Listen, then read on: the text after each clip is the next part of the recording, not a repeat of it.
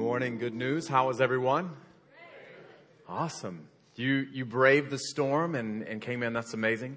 We have somebody who's going to read for us today. We're going to do a little something different. We're going to put the English translation that you can read along with on the screens. But Alan, our intern, he works in the youth department. Come on, Alan. He's going to speak in Spanish. And here's the thing. So let me just set you up for this. He's going to speak in Spanish, and it's going to be beautiful, and then I'm going to have to speak after. And you're going to be really disappointed because he does an incredible job. So if you guys would stand, let's read Scripture. I'm going to be reading from Luke chapter 13 and starting in verse 22. Continuando su viaje en Jerusalén, Jesús enseñaba en los pueblos y aldeas por donde pasaba. Verse 23. Señor, ¿son pocos los que van a salvarse? Le preguntó uno. Verse 24. Esfuércense por entrar por la puerta estrecha, contestó, porque les digo que muchos tratarán de entrar y no podrán. Verse 25. Tan pronto como el dueño de la casa se haya levantado a cerrar la puerta, ustedes desde afuera se pondrán a golpear la puerta, diciendo, Señor, ábrenos. Pero él les contestará, no sé quiénes son ustedes. Verse 26. Entonces dirán, comimos y bebimos contigo, y tú enseñaste en nuestras plazas. Verse 27. Pero él les contestará, les repito que no sé quiénes son ustedes. Apártense de mí, todos ustedes hacedores de injusticia. Verse 28. Allí habrá llanto y rechinar de dientes cuando vean en el reino de Dios a Abraham, Isaac y Jacob, a todos los profetas, mientras a ustedes los echan fuera. Verse 29. Habrá quienes lleguen del oriente y del occidente, del norte y del sur, para sentarse al banquete en el reino de Dios. Verse 30. En efecto, hay últimos que serán primeros y primeros que serán últimos. Verse 31. En ese momento se acercaban a Jesús unos fariseos y le dijeron, sal de aquí y vete a otro lugar, porque Herodes quiere matarte. Verse 32. Él les contestó, vayan y díganle a ese zorro, mira, hoy y mañana seguiré expulsando demonios y sanando a la gente, y al tercer día terminaré lo que debo hacer. Verse 33. Tengo que seguir adelante hoy, mañana y pasado mañana, porque no puede ser que muera un profeta fuera de Jerusalén. Verse 34. Jerusalén, Jerusalén, que matas a los profetas y apedreas a los que se te envían. ¿Cuántas veces quise reunir a tus hijos como reúne la gallina sus pollitos debajo de sus alas, pero no quisiste? Verse 35. Pues bien, la casa de ustedes va a quedar abandonada y les advierto que ya no volverán a verme hasta el día que digan, bendito el que viene en el nombre del Señor. Let's pray. Padre Celestial, tantas gracias por tu palabra, Señor. Yo te pido que tú hables a través de la boca de Pastor Jason, mi Dios, y que nosotros podamos tomarla con oídos gratos, mi Dios. Gracias, en tu nombre. Amén. Yeah. Good job, Alan. You guys may be seated. I wanted to just publicly thank all of you who prayed for Alabama yesterday.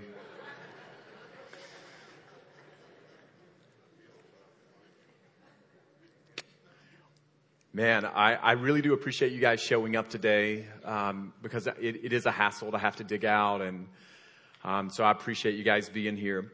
I did want to preface this message with a couple of thoughts. So one of the things that, and I know some of you guys probably already do this anyway, but part of growth is actually digging into the Word to kind of get an understanding, a context, and not just reading Scripture, but understanding what that Scripture means and what it meant back then and what it means to us today.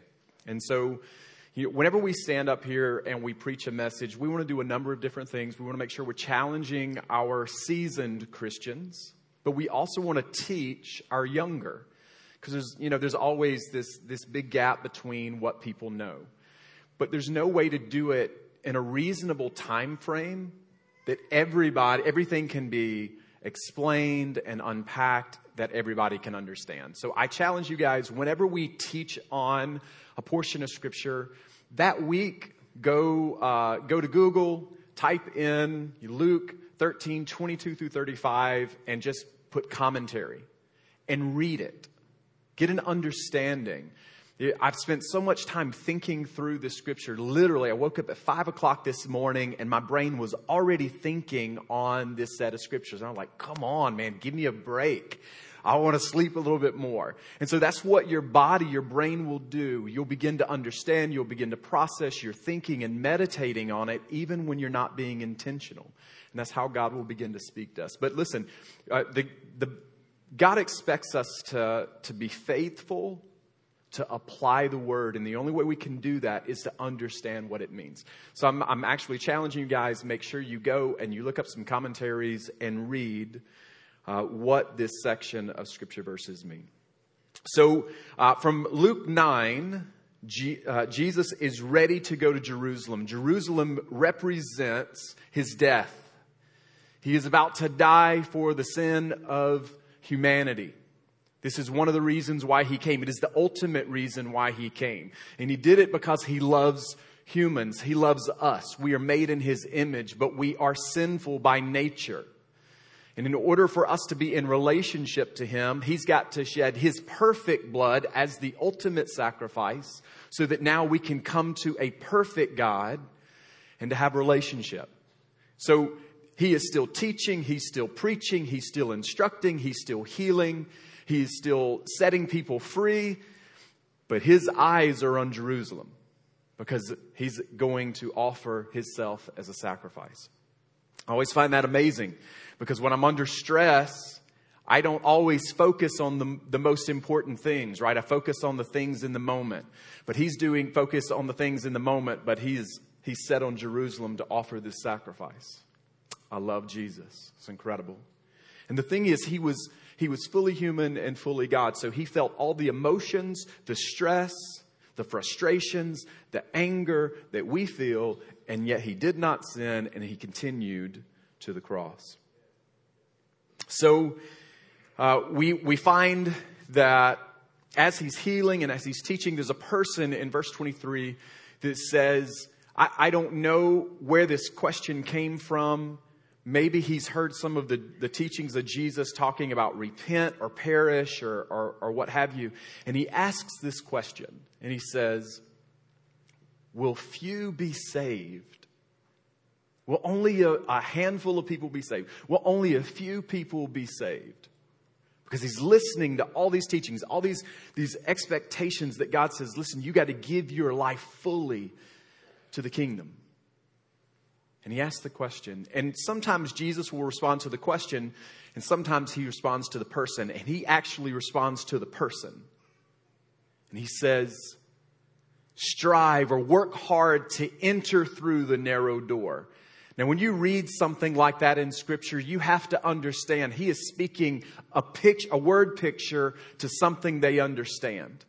Okay, I want to unpack that strive or that work hard word for just a moment. It's where we get our word agonize. Agonize to enter into this narrow door. It had its origination in an athlete that is constantly preparing and working his body and contending to win. And then it kind of transitioned to fighting and contending. We see it in Colossians 4:12 when we wrestle with prayer, and then fighting the good fight of faith in Timothy. And Jesus tells the hearers, he says, make every effort to enter through this narrow door. Now, he's speaking to a religious group, and they were supposed to keep this law, and they were supposed to not just be religious, like have religious obligations. Like, here's the thing. Anybody ever heard the analogy, your car, you park it in a carport, but just because you walk into the carport does not make you a car, right? In similar ways, just because you're sitting your backside in a pew does not make you a Christian. Okay? So he's saying just because you're following rules does not mean I have your heart.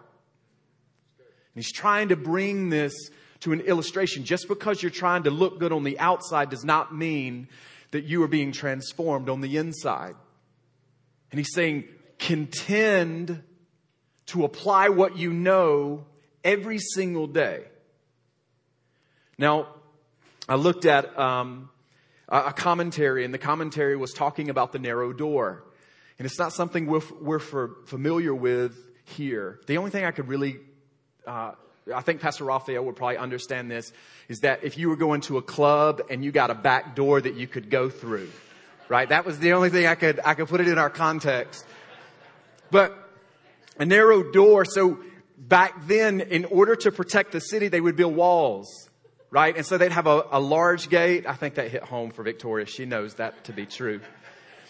There was a wall around the city, and it was a large gate, and it would allow troops to go through and horses and carts and merchandise and stuff to go through. But there was also a narrow door, a small door that individuals could walk through. And you had to know where it was. And they had to recognize who you are. And you would knock on that door, and then they would let you in. But you had limited amount of things that you could bring through that door. All right? And then at night, and this is where Jesus is getting to, at night, nobody could enter the door. It was shut. You could knock all day long or all night long, and you would not gain entrance until the next day. And Jesus is beginning to unpack something for them. He's saying, you've got to strive. You've got to work hard to apply your faith to enter, to stay in relationship with me and to enter this door.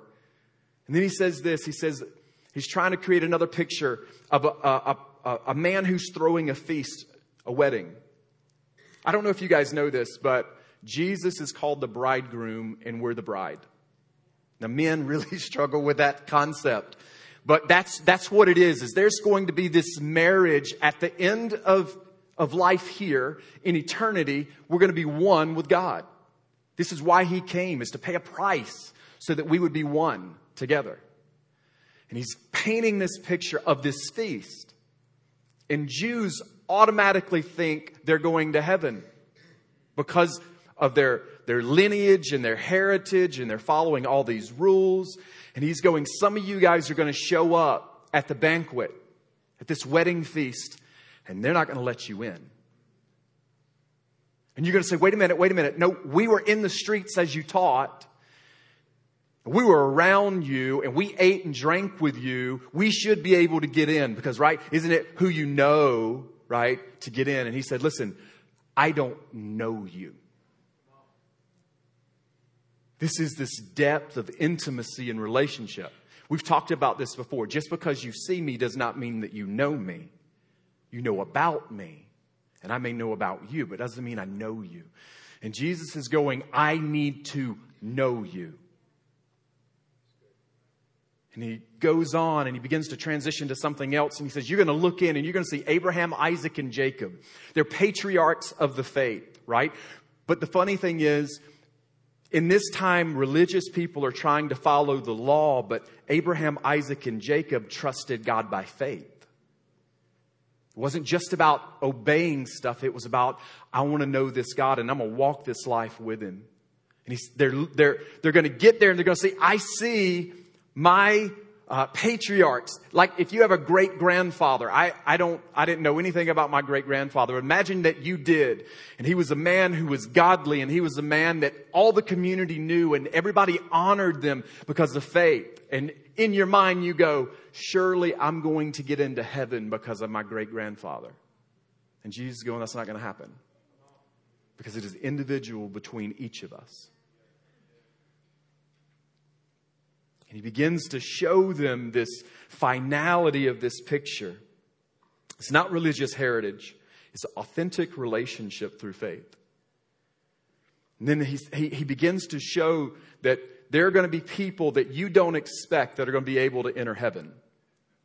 Because the Jews at the time, somebody who was a foreigner, somebody who what they called a Gentile, somebody not of Jewish faith was considered a Gentile. And they would not be able to enter heaven. Chris and I am white. I'm not really sure what my origin is. Probably muddy. And then Carissa is Cuban Puerto Rican. And so our kids probably wouldn't have been able to go to heaven in terms of Jewish culture, right? Because there's a mixture there. And he's saying, no, Gentiles will be able to go. There'll be every tongue, every people group. And here's the thing, because they understood the Bible. He's speaking to a very a culture that understands the word. You can go back to Isaiah 49 and it talks about there's going to be a light to the Gentiles. And he's saying, I am the light to the Gentiles. It's not just going to be Jews. It's going to be by faith that every people group will be a part of heaven. So here's what I'm trying to say.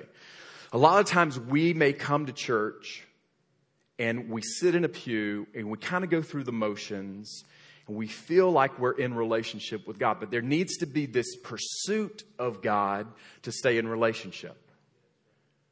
The state of our church and Christianity is really interesting.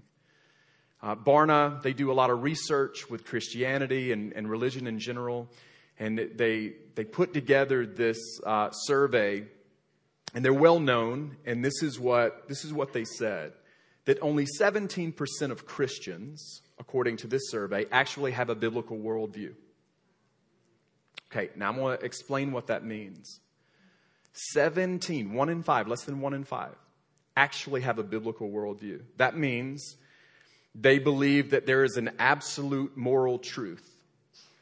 That Satan is considered to be a real being, an entity, and not just symbolic. So only 1 in 5 actually believe that.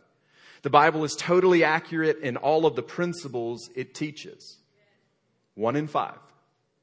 A person cannot earn their way into heaven by trying to be good or do good works. So according to this, 4 out of 5 believe that if you're good enough or you do enough good stuff, you're going to be able to go to heaven. Only 1 in 5 believe that Jesus Christ lived a sinless life on earth. Guys, that's the whole thing.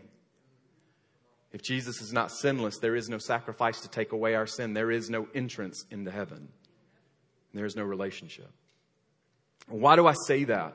Because I know there are people in a congregation this size that you have to come. Somebody's putting pressure on you. You know, a husband or a wife or a parent or maybe a kid's trying to guilt you into coming to church. And I love the fact that you're here. But just because you're sitting in a pew does not mean you have a relationship with Jesus. And then there are people that, you know, you come to church because that's what your family has always done.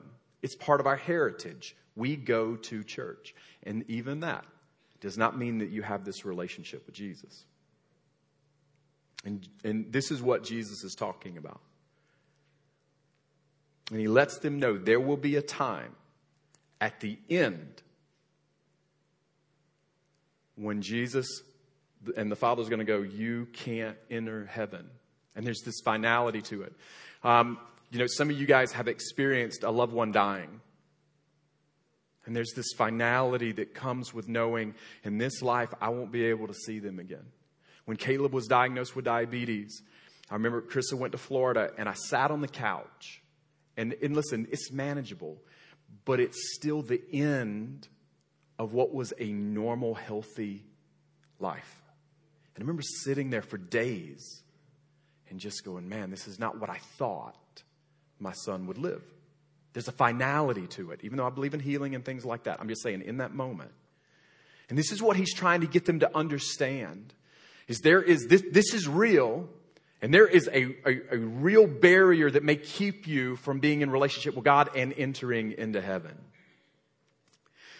And church, I just got to be honest with you. I don't want to dumb down the scripture. This is the whole reason why we're here. Is relationship with Jesus and the expression of his love through us to the world around us. And so then there's this transition in verse 31.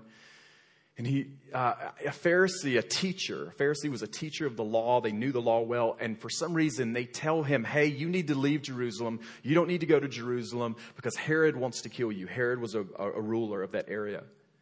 And I don't know if they meant it. I don't know if they're trying to run him out of Jerusalem. I don't know if they really care because some people recognize that this man is different. But he says something. He says, you go tell that fox. So hold on. You know, in these times, kings wanted to be known as lions, right? Bold. And he says, you go tell that fox. So I don't know if this is early biblical time smack talk. I don't know. But But he's saying this, and then he says, I'm going to continue to heal. I'm going to continue to cast out demons. I'm going to continue to live the kingdom. And then he goes, on the third day, I'll be perfected. And he's speaking of his death and resurrection. And it's interesting. Do you guys remember, many of you probably are too young, the rest of us, I think it was in the 90s, there was something called the perfect storm. 3 fronts move together, and it creates this unbelievable havoc on the East Coast. A movie was made about it, and it was a phenomenon. Well, you see the same thing happening here. You have religious people that are buffeting Jesus, right? And they're wanting to control behavior. You got to get the laws right. Hearts don't matter. We just want you to follow the rules. All this time, God's going, you're not listening to me. You're doing something other than what I meant. But it's about controlling behaviors, controlling people, because we want you to look the part, even if you're not actually living the part, right? And then you have the political system. You have Rome is crushing nations and keeping people under bondage, wanting to control by power. So you have these 2 things. And Jesus is about to introduce a new kingdom, a new way of living, a new way of thinking, a new way of acting, a new way of praying, a new way of expecting, a new way that can't be stopped. It's introducing this new thing. And you see the perfect storm brewing. It's the same thing today. You still see a religious system that wants people to play the part, come to church, pay your tithes, but we just want you to show up. We just want you to get your behavior right. And then you have a political system that they just want you to get your vote so they can be in office. Or that they can control certain things. And then Jesus is like, I'm not going to be somebody who serves religion, and I'm not going to be somebody who serves politics. I'm going to be about what God told me to do. And here's the thing. Here's the interesting dynamic that I see, is that religion and politics will still meet. They'll compromise to try to work together. But the kingdom will never compromise. Listen, I challenge politics. Challenge your party. Challenge them to do what is right biblically. But if you can't legislate change in the heart. It's something that the kingdom is supposed to bring. Transformation from within that brings change without. And that's our responsibility. Every person in this room is our responsibility to bring the kingdom. That's why you can pray, you can share, you can live, you can lead, because the kingdom is coming through you.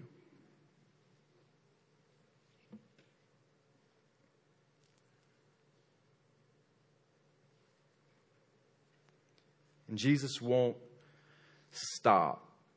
He knows where this is leading. Eventually, religion and politics will send him to his death, but it was what was designed anyway. And the kingdom is still moving forward. We see in verse 34, we see the heart of God. He begins to go, Jerusalem, Jerusalem, how I have longed to draw you near and to put my arms around you. He gives this picture of a chick. I think we were talking about it in the message. We sometimes grapple or wrestle with what Scripture is saying. And somebody said that a chick or a mother hen has found in a, I'm so sorry, this wasn't in my notes. On a farm, yeah. And a wildfire, thank you, a wildfire came through, and the mother had given her life for the chicks. And they still found a couple of the chicks alive.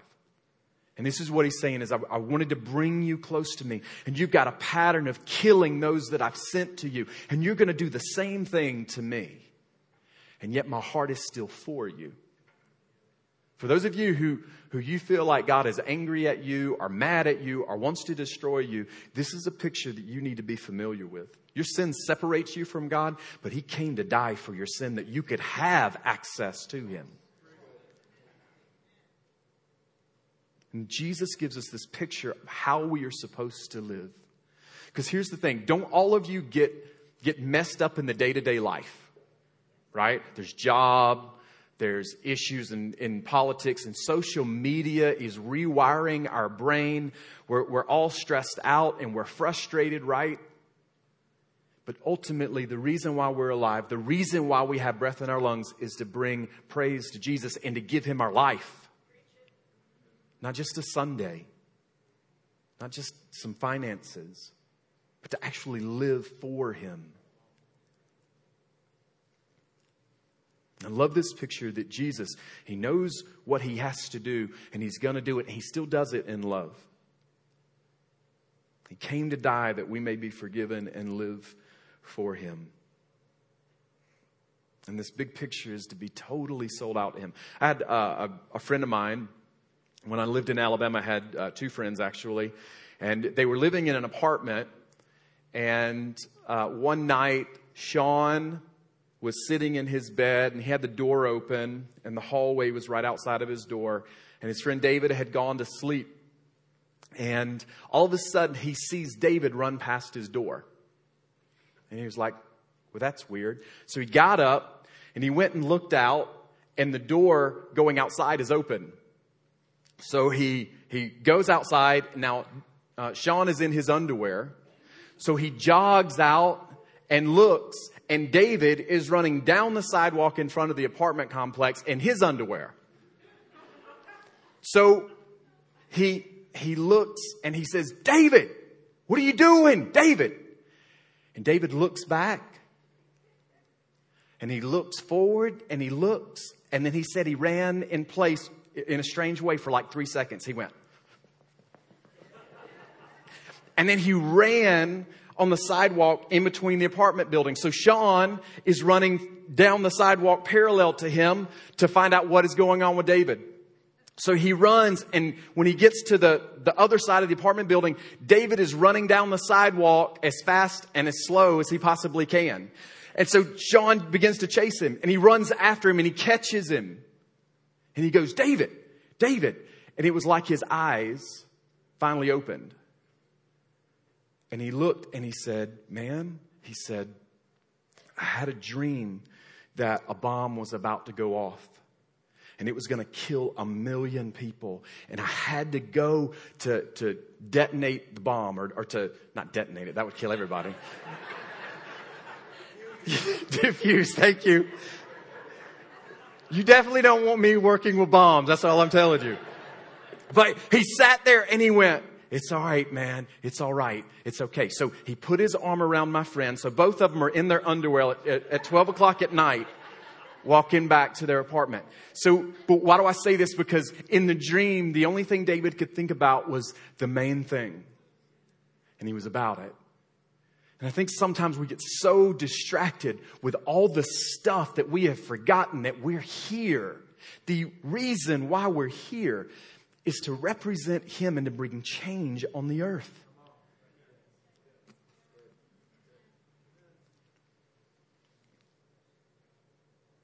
Nicky Gumbel is the writer of the curriculum Alpha Course in England. And he talks about vision. And vision just being a picture of what we're supposed to live. And this is what he says. Vision is a holy discontent, a deep dissatisfaction with what is, combined with clear grasp of what could be. So you're living in tension.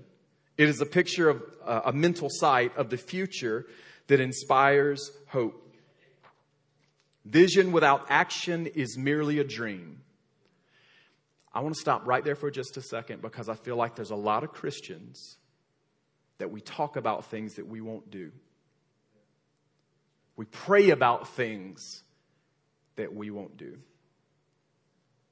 Action without vision is a nightmare, but vision combined with action can change the world. 3 things. In your day-to-day life, are you looking to apply the gospel to every area of your life? Because see, what we do is we compartmentalize, right? Sundays are for God. Mondays through Fridays are for my work. A couple of nights a week may be for my family. And yet God's going, I want it all. I want every aspect of your life. That's mine. Every day, I'll walk you through the frustrations. I'll walk you through the things that you didn't think would come. I'll bring change and transformation to your heart and your life. It's not always going to turn out like you thought, but I'll be there. I want access.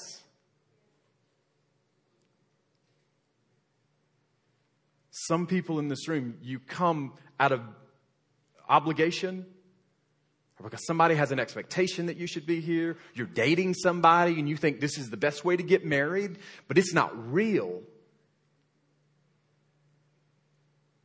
And Jesus wants relationship with you. But that means Lord and Savior. That's not forgive me for my sins and thank you, I'll go do what I want to. It is your life. He demands your life.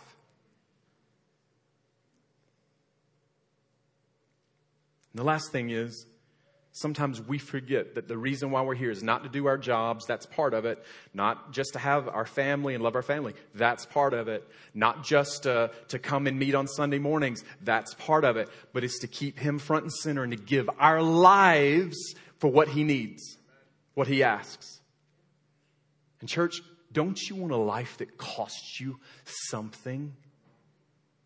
Man, don't ask me to do something that can be done by anybody. Give me something that I need the help of God that I can do. I need something bigger than what anybody can do. I just don't want to fake it. So my questions to some people today: how are you loving your wife? How are you loving your wife? Are you really loving your wife? That's a biblical mandate. I hear stories of husbands cheating on wives, and wives, they stick with you. Women, are you respecting your husbands? There are people who respect them publicly and undercut them privately. Kids, are you honoring your parents? You know the sacrifices they've made for you? They're not perfect, and neither are you. Are we loving our enemies? Are we being God's example to the world around us? Are we bringing justice to the world around us? Are we politicizing things that really, honestly, how somebody gets here to America? What is my responsibility when they get here? What about the orphan and the widow and the foster kids? What are we doing? What are we doing? What are we doing? I don't want to talk about it anymore. What are we doing?